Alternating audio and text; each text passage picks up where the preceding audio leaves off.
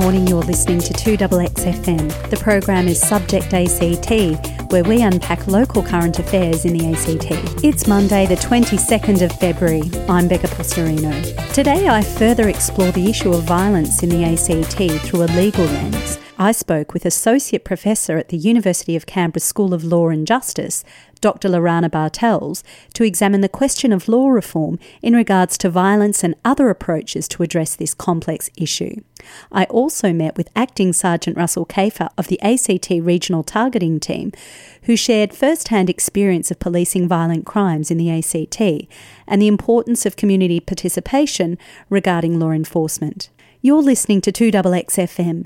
The program is Subject ACT, and I'm executive producer and presenter of Monday's edition of the program, Becca Postorino. This morning I'm talking to Associate Professor at University of Canberra's School of Law and Justice, Dr. Lorana Bartels. Welcome to the program. Thanks very much, Becca. Thanks for being here with us.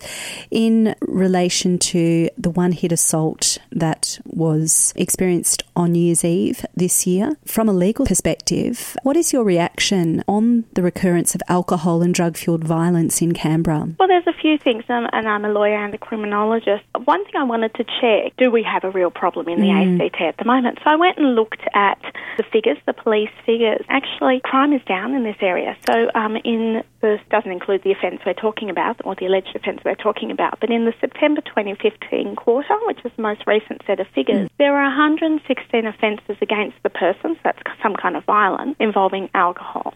Now, I looked at a year earlier, and that was 153, and a year earlier was 242. So we're actually at a figure that's less than half what it was 2 years ago. So we're not in some raging epidemic. It's actually heading down, and that's true across Australia, actually. And the statistics are reflecting, I guess, the reported incidents? Yeah, so that's stuff that's come to the attention of police. Now, obviously, I'm not saying that there aren't things that don't come to police attention, but if we use the same measure, i.e. what's going towards police, and in fact there's some evidence that people are more willing to report these sorts of crimes, but even so the numbers are down. That's really a good story. That's not saying that when those matters occur that it's okay, or that we should tolerate, or that it's not extremely traumatic for those victims, but we're seeing less rather than more. So I think often people hear about a crime and they think, it's all getting worse. That's not the case. So what I was going to say in terms of legal responses is that the answer is not to create more specific kinds of crime. So your listeners are probably aware that in some other jurisdictions there'll be a specific offence of a one-punch death or a one-punch assault. The law in the ACT already has plenty of scope for prosecuting these people. But we have a range of assault types, and whether alcohol was involved or not can be taken into account in relation to both the commission of the offence and sentencing if they're found guilty. So it's, when people think of what can the law do, two standard responses in the media are we need a new specific offence and we don't, or we need to toughen up sentences. And we don't need to do that either. That's actually not at all an effective way of dealing with this sort of behaviour. Is law reform necessary in relation to this particular issue? I wouldn't say it's a massively pressing concern. There are things one can do to tinker with this stuff. So, for example, one can, we were going to talk later, I know, about domestic violence. There were changes to the law last year around the offence of choking, because there was evidence that the way the law was framed here in the ACT, it wasn't capturing domestic violence situations where the perpetrator choked the victim. I won't go into the technicalities, but there was a new offence created to capture what actually takes place. So there's sometimes things like that, but it's not really the most pressing concern of how do we deal with this sort of stuff. The law can already adequately prosecute these sorts of offences when they occur. Now, there are other areas of law that can be changed. So, for example, around responsible service of alcohol or licensing laws, but that's not the criminal law as such. In my research for this particular story, it appeared that there was a significant recurrence of weekend detention. Can you speak to that and comment on the effectiveness of, I guess, the prosecution? Is that an effective measure to deter potential perpetrators from such an assault or crime? Okay, sure. So weekend detention, which is generally known as periodic detention, the ACT is the last place in Australia that has it, and it's being abolished as of about March this year. The reasons for that model, and there's a whole lot of reasons as to why it became popular and then fell out of favour, but the notion was that people who were employed or studying and had connections to the community, they were, might be the main breadwinner for their family, they were in stable housing, that it was more sensible to have them in the community rather than sending them away to jail. The rationale was that they would be going to, out at Symonston, go there on the Friday night, come out on the Sunday afternoon, and during the week they'd go on having a functional life and contributing to their smaller and wider community. Obviously, in terms of was it an appropriate sentence in each and every case, I don't know, because I don't know all the circumstances of the cases you were looking at. But recently, in this context, I was looking at what are the sentencing practices in the ACT for these sorts of crimes. So the offence that the man who's alleged to have committed the New Year's Eve assault has been charged with is recklessly inflicting grievous bodily harm. Now, that carries a maximum penalty of 13 years imprisonment. And I went and had a look at what are the sentencing practices, and there were 18 offenders sentenced for this between July 2012 and September 2015, so that's 3 years and 3 months. Again, 18 offenders. I'm not saying those cases weren't serious, but again, it's not a runaway out-of-control epidemic. Of those, 11 received a full-time prison sentence, and the most common prison sentence length was 6 years. Then there were 3 partly suspended sentences, so that's where they spend some time in prison and then some time in the community, and then there were 4 fully suspended sentences. So for that particular charge, there weren't actually any offenders who got periodic detention. But as I say, most of the offenders, just over 60%, got a full-time prison sentence, and most of those sentences were for several years. It's not about playing judge to these individuals. It's more about the discussion of the effectiveness of the sentencing in relation to these types of crimes and the overlap with domestic and family violence crimes. We've touched upon law reform. I just want to go into the details of law reform in relation to lockout and 3am licensing for venues. Do you think this is an effective reform, such as the reform led by Barry O'Farrell's government in New South Wales last year or the year prior? Look, it really does appear to be. The evidence is very positive. The New South Wales Bureau of Crime Statistics and Research went and evaluated those measures, and they found that following the reforms, there was a 32% reduction in assaults in the King's Cross area, which as most of your listeners would know is that kind of area where there were some pretty awful incidents, and also a 26% reduction in the Sydney CBD entertainment precinct. Now, interestingly, some of the people, when that law was introduced, including myself, kind of said, but surely people will just go to the next area over. The Bureau looked at that. There was no increase in assaults in those nearby areas. So it wasn't just what we would call a displacement effect, where you might have people saying, okay, well, I can't drink till 4 in the morning in Civic, so I'll go to Woden. That wasn't happening. What's also interesting about that study is that there was also a smaller but still significant reduction in assault across the rest of New South Wales. Now, New South Wales is obviously a big place, but there was a 9% decrease in assault across the state. So it could be that those laws started to change the discourse on consumption of alcohol. But also one of the aspects of those laws, which people might not be as aware of, is that after 10 p.m. across the state, you couldn't sell takeaway alcohol. So you couldn't go down to the bottle and buy a case of beer from 10 p.m. onwards. So those were changes across the state. It's hard to know whether, and their analysis wasn't able to determine yet whether that was what changed the statewide assault rates or whether it was different attitudes towards alcohol or whether it was something else entirely. We don't know yet. But again, this is a measure around licensing, who can go to pubs, when you can leave, how much you can drink, and that is seeming to be a really positive step. The ACT government has said that it is looking at licensing reforms. They've got some recommendations from recent reports, and they're looking at them as we speak. Do you think this is an effective law reform? It certainly seems to be, based on that evidence. I mean, it's not the only solution by any stretch of the imagination. It's only part of the puzzle, but it does seem to be a really promising part of the puzzle. Do you think there are any other laws that do need to be addressed that haven't been identified as yet in your view? There are a number of things one can do. Generally, this is a state and territory issue, but one area where the Commonwealth does have a role to play is around taxing of alcohol. So there's research at price signals for alcohol do impact on consumption of alcohol, and likewise regulation of advertising. Some of that's at the state and territory level, some of that's at the Commonwealth level. If you double, for argument's sake, the price of a drink, there's evidence that shows that does have an impact, particularly on heavy drinkers, and the increasing alcohol taxes reduces death and injury. We also know that alcohol consumption is concentrated amongst the subpopulation. So, for example, the top 5% of drinkers drink more than a third of the alcohol. So it's not like everyone's having 1 or 2 glasses of wine. There's some people proportion of the community. That proportion of the community are actively targeted by alcohol marketing and advertising. So if you change the laws around what they can do, I mean, obviously, I grew up in the era when you could advertise cigarettes.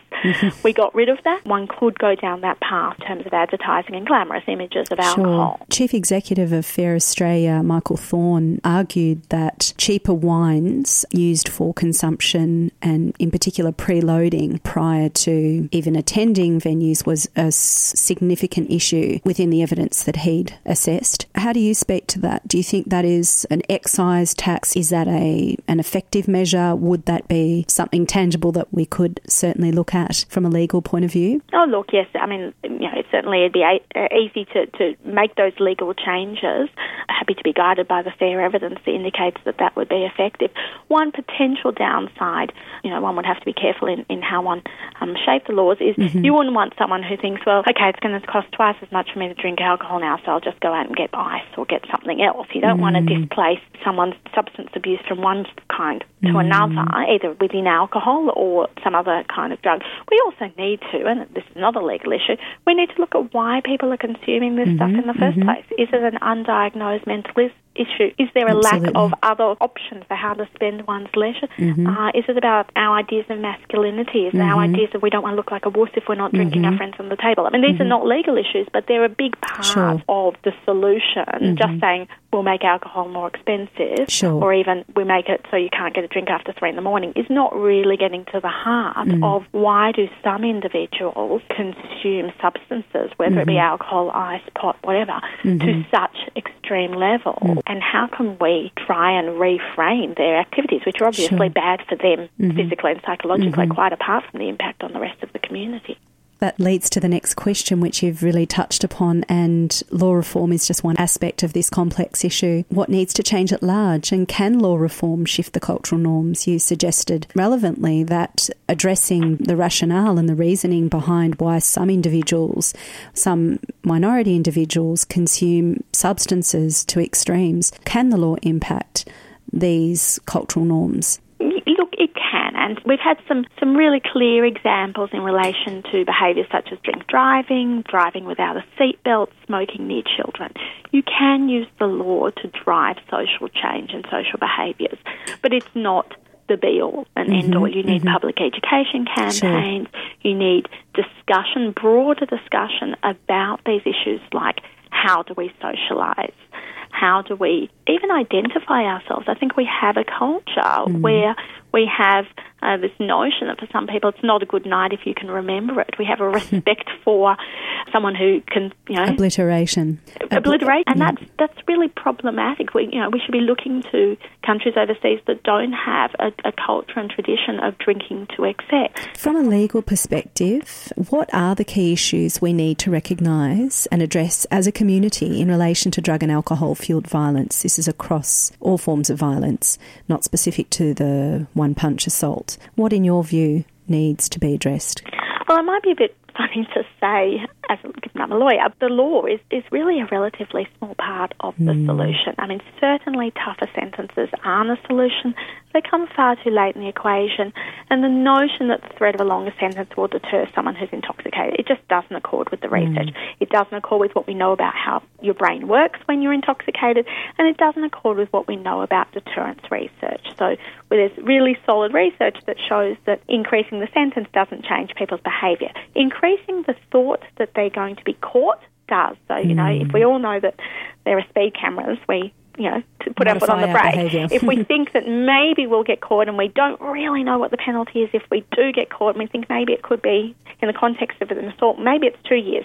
Saying, well, I don't know if it's 2 years or 4 years or 6 years, that doesn't impact on people's behaviours. If they know that they're going to get caught, that's what impacts on their behaviour. It's really not about tougher sentences, and that's the kind of key message I would like to say, that I know that people want to hear that line. It just doesn't work, and we're deluding ourselves if we think so. But there are other ways of making communities safer. They're not sort of big-ticket law and order items. They are things like licensing laws. Some of it's even more banal stuff, like lighting around bus interchanges, bus timetables, having transit officers near the bus stop or near taxi cab ranks. That sort of stuff around violence in the street context. In the visibility and access to transport. Absolutely, all of those things. In the domestic setting, and also to a lesser extent, but also it's also relevant in the context of violence in the street, we need to look at how people treat each other. We need to look at developing an understanding of respectful relationships. And this is something that young people need to be taught from school onwards, so that both would-be perpetrators and would-be victims know how to avoid those things. And there's been some interesting research being done at the moment in the UK around getting men who are domestic violence perpetrators to go to just a short intervention. But it's been shown through this study, which is being done at the University of Cambridge as well, that it's reducing their reoffending behaviour. And what they're learning in those sorts of programs, and we have those programs here too that are run by Relationships Australia, it's giving the people who participate in them, generally men, it's giving them training in things like non-violence and non-threatening behaviour, in respect, in support, in honesty, in learning how to negotiate, learning how to be fair. These are the cornerstones of a healthy, functioning society, whether it's the way you interact with your partner or your children or your employer or your employee or person in the street. And so we need to focus our energies there. Dr. Bartels, thank you so much for joining us today. We'd love to have you on the program again. Thanks for your time. Thanks so much, Becca. Talk to you soon.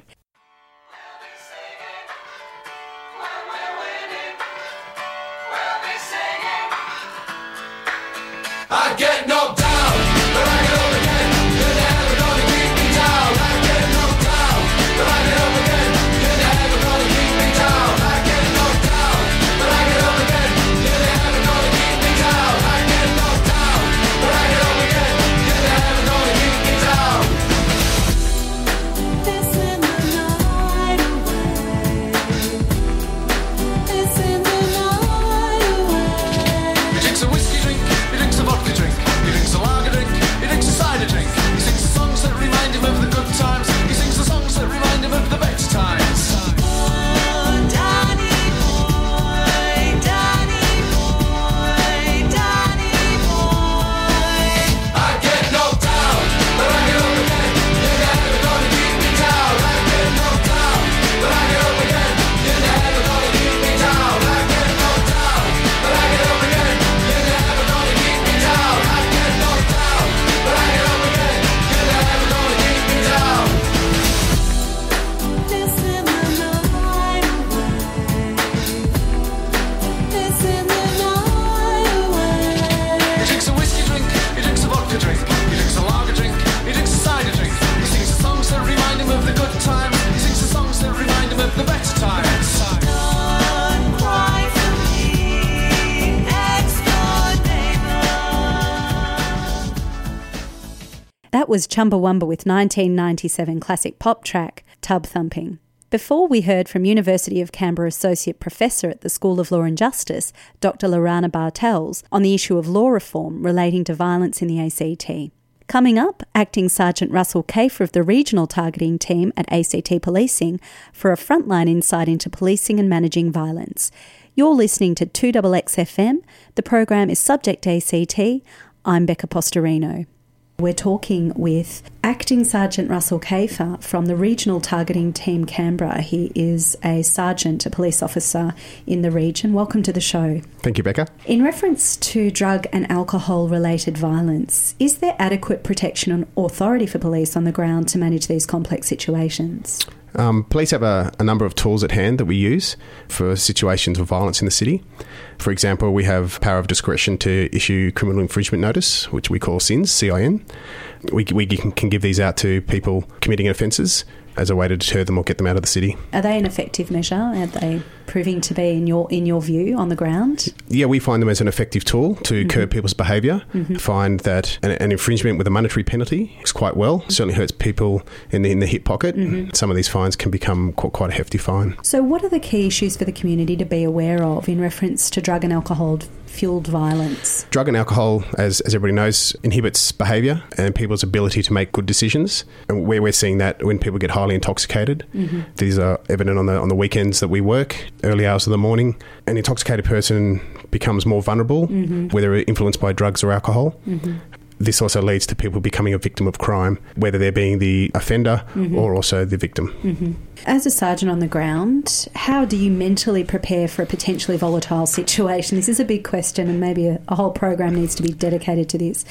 It is a big question, and it's the sort of thing you try to prepare for. Go through scenarios in your head of what's happened previously, what you would do differently, and then you can walk around a corner and faced with a situation where everything you thought you would do just goes out the window, and you have to respond and act accordingly. Things can be, you think one way, and then all of a sudden the whole situation will change, and you have to adjust your behaviour and what you're doing appropriately. The one-punch assaults are a unique situation, and you're called to those situations. So is there a different mental preparation that you need for something like that in terms of keeping other bystanders in the community calm in those situations? We rely on our skill, our experience, and our training a lot to deal with those situations. So we will turn up to an incident, and we have to assess that as best as possible and take the appropriate action, whether it be dealing with a volatile and aggressive crowd or dealing with somebody who's lying on the ground unconscious. So we just have to adapt what we're doing and our policing skills to look after the community. How should the community respond if they are bystanders to a potential conflict or assault? If they're out and they're seeing something happening, most people these days have phones on them. We ask them to call 000 if it's becoming a violent situation. The regional targeting team, which I'm part of, we will rotate around the city and also the outlying licensed premises.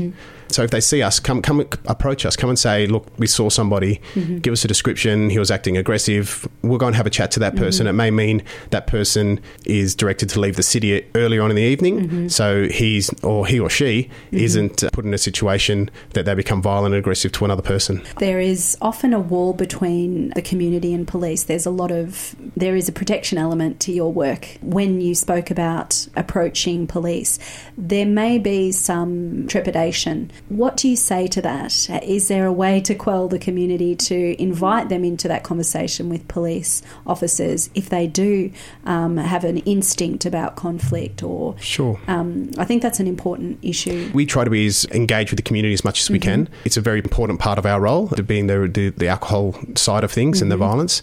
Generally, people are very happy to come and talk to police, whether it be, we had a lot of people wanting to take selfies now with us when we're out on the streets. There's a few more officers who are willing to do that than others. Sure.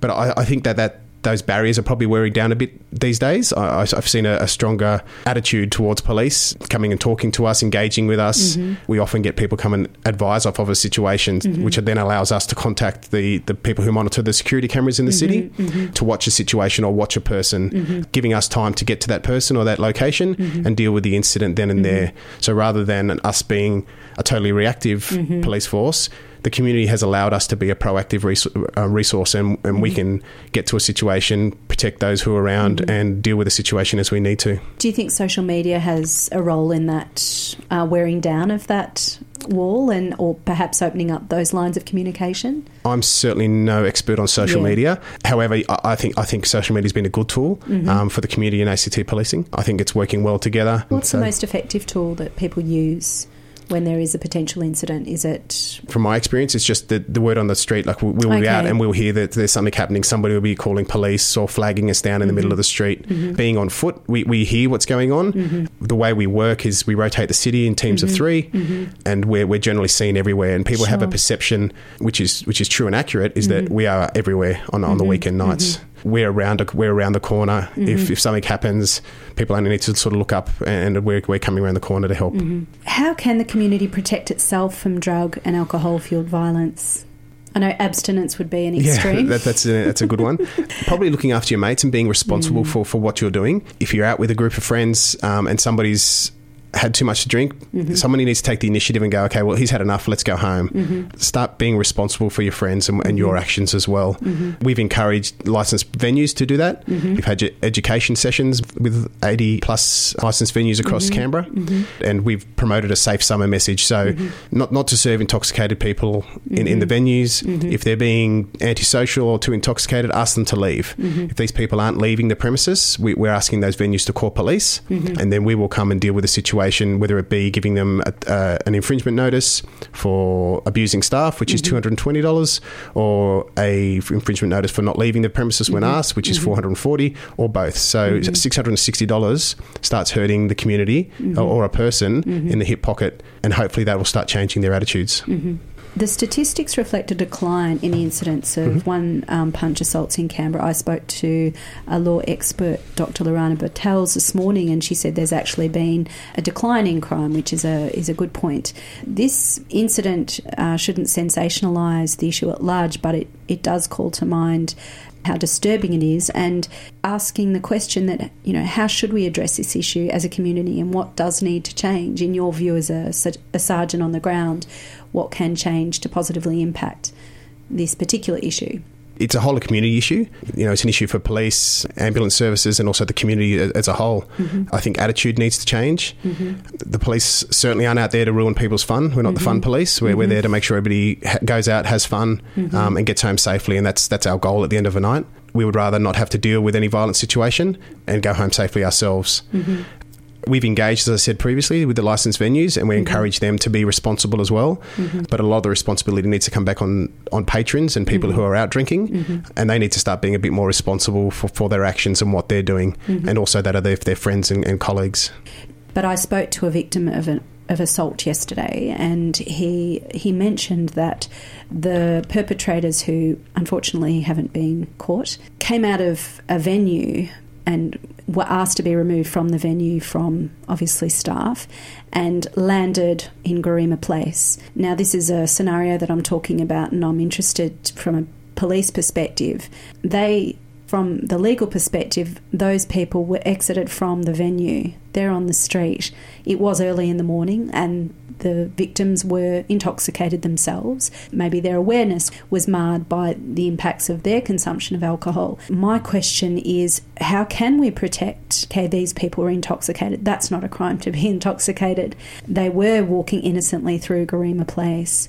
They were assaulted. 3 of them were assaulted. They had no protection, and obviously, being 3 in the morning, the regional targeting team weren't available. This incident calls into question the key problems surrounding this, is that those spontaneous and unpredictable moments where you are just an innocent person having a good time. Yes, you could consume less to be more aware, but perhaps not. You were just the innocent victim of a violent assault. What do you say to this? It's an unfortunate event at the moment with across the streets of Canberra and possibly Australia. So we're seeing it more and more. I don't have an answer to that. I don't know the whole situation behind the incident. I don't know if these people were evicted for just being antisocial, or were they being violent inside the club. So it's a hard thing to comment on. I don't know the whole circumstances behind it. Usually it's words are said and then somebody takes it the wrong way, and that's usually the way things go. But I can't comment on that at all. From a community perspective, it's just knowing what to do in those situations. You can't be there for everyone in every moment. CCTV was mentioned as a possible solution. Cameras are a way of providing a deterrent as well. Do you think that's an effective measure? There are cameras throughout the city as it is, and throughout most of Canberra, especially the entertainment areas. Most of the clubs, actually nearly all the clubs across Canberra and the higher risk venues have cameras and have CCTV, which they provide to us very willingly and are very helpful in our investigations. So it's certainly there as a deterrent, and I believe that has an effect. But I think that people will get to a state of mind where they're intoxicated by alcohol or drugs that they don't know what they're doing, and their judgment and their inhibitions are gone, and they just act accordingly. Thank you so much Pleasure. for being part of this discussion, Sergeant Russell Kafer, and we'd really like to have you onto the program again if you'd like to Love to chat come to back. me. Well, thank you very much for your time. I appreciate it. Thanks, Becca. Thanks so much. Thank you. That was Acting Sergeant Russell Kafer of the Regional Targeting Team, ACT Policing, who offered his personal insights into policing violence in the ACT. We've come to the end of our program. That was the final instalment of our 3-part program series on violence in the ACT on Monday's edition of Subject ACT. If you would like to tune into previous programs, please like or join our Subject ACT Facebook page and follow the links to our SoundCloud site or visit soundcloud.com/Subject ACT to listen to previously aired programs at your leisure. Thanks for your company this morning. Tomorrow, Doug Dobing joins Tuesday's edition of Subject ACT and meets renowned journalist and cancer support ambassador and campaigner Chris Kimball. Chris shares his experiences of life in Canberra, some of his stories as an esteemed journalist, and his very personal battle with cancer. Coming up, Community Radio Network's All the Best. I'm Becca Postorino for 2XXFM Subject ACT. Enjoy your day.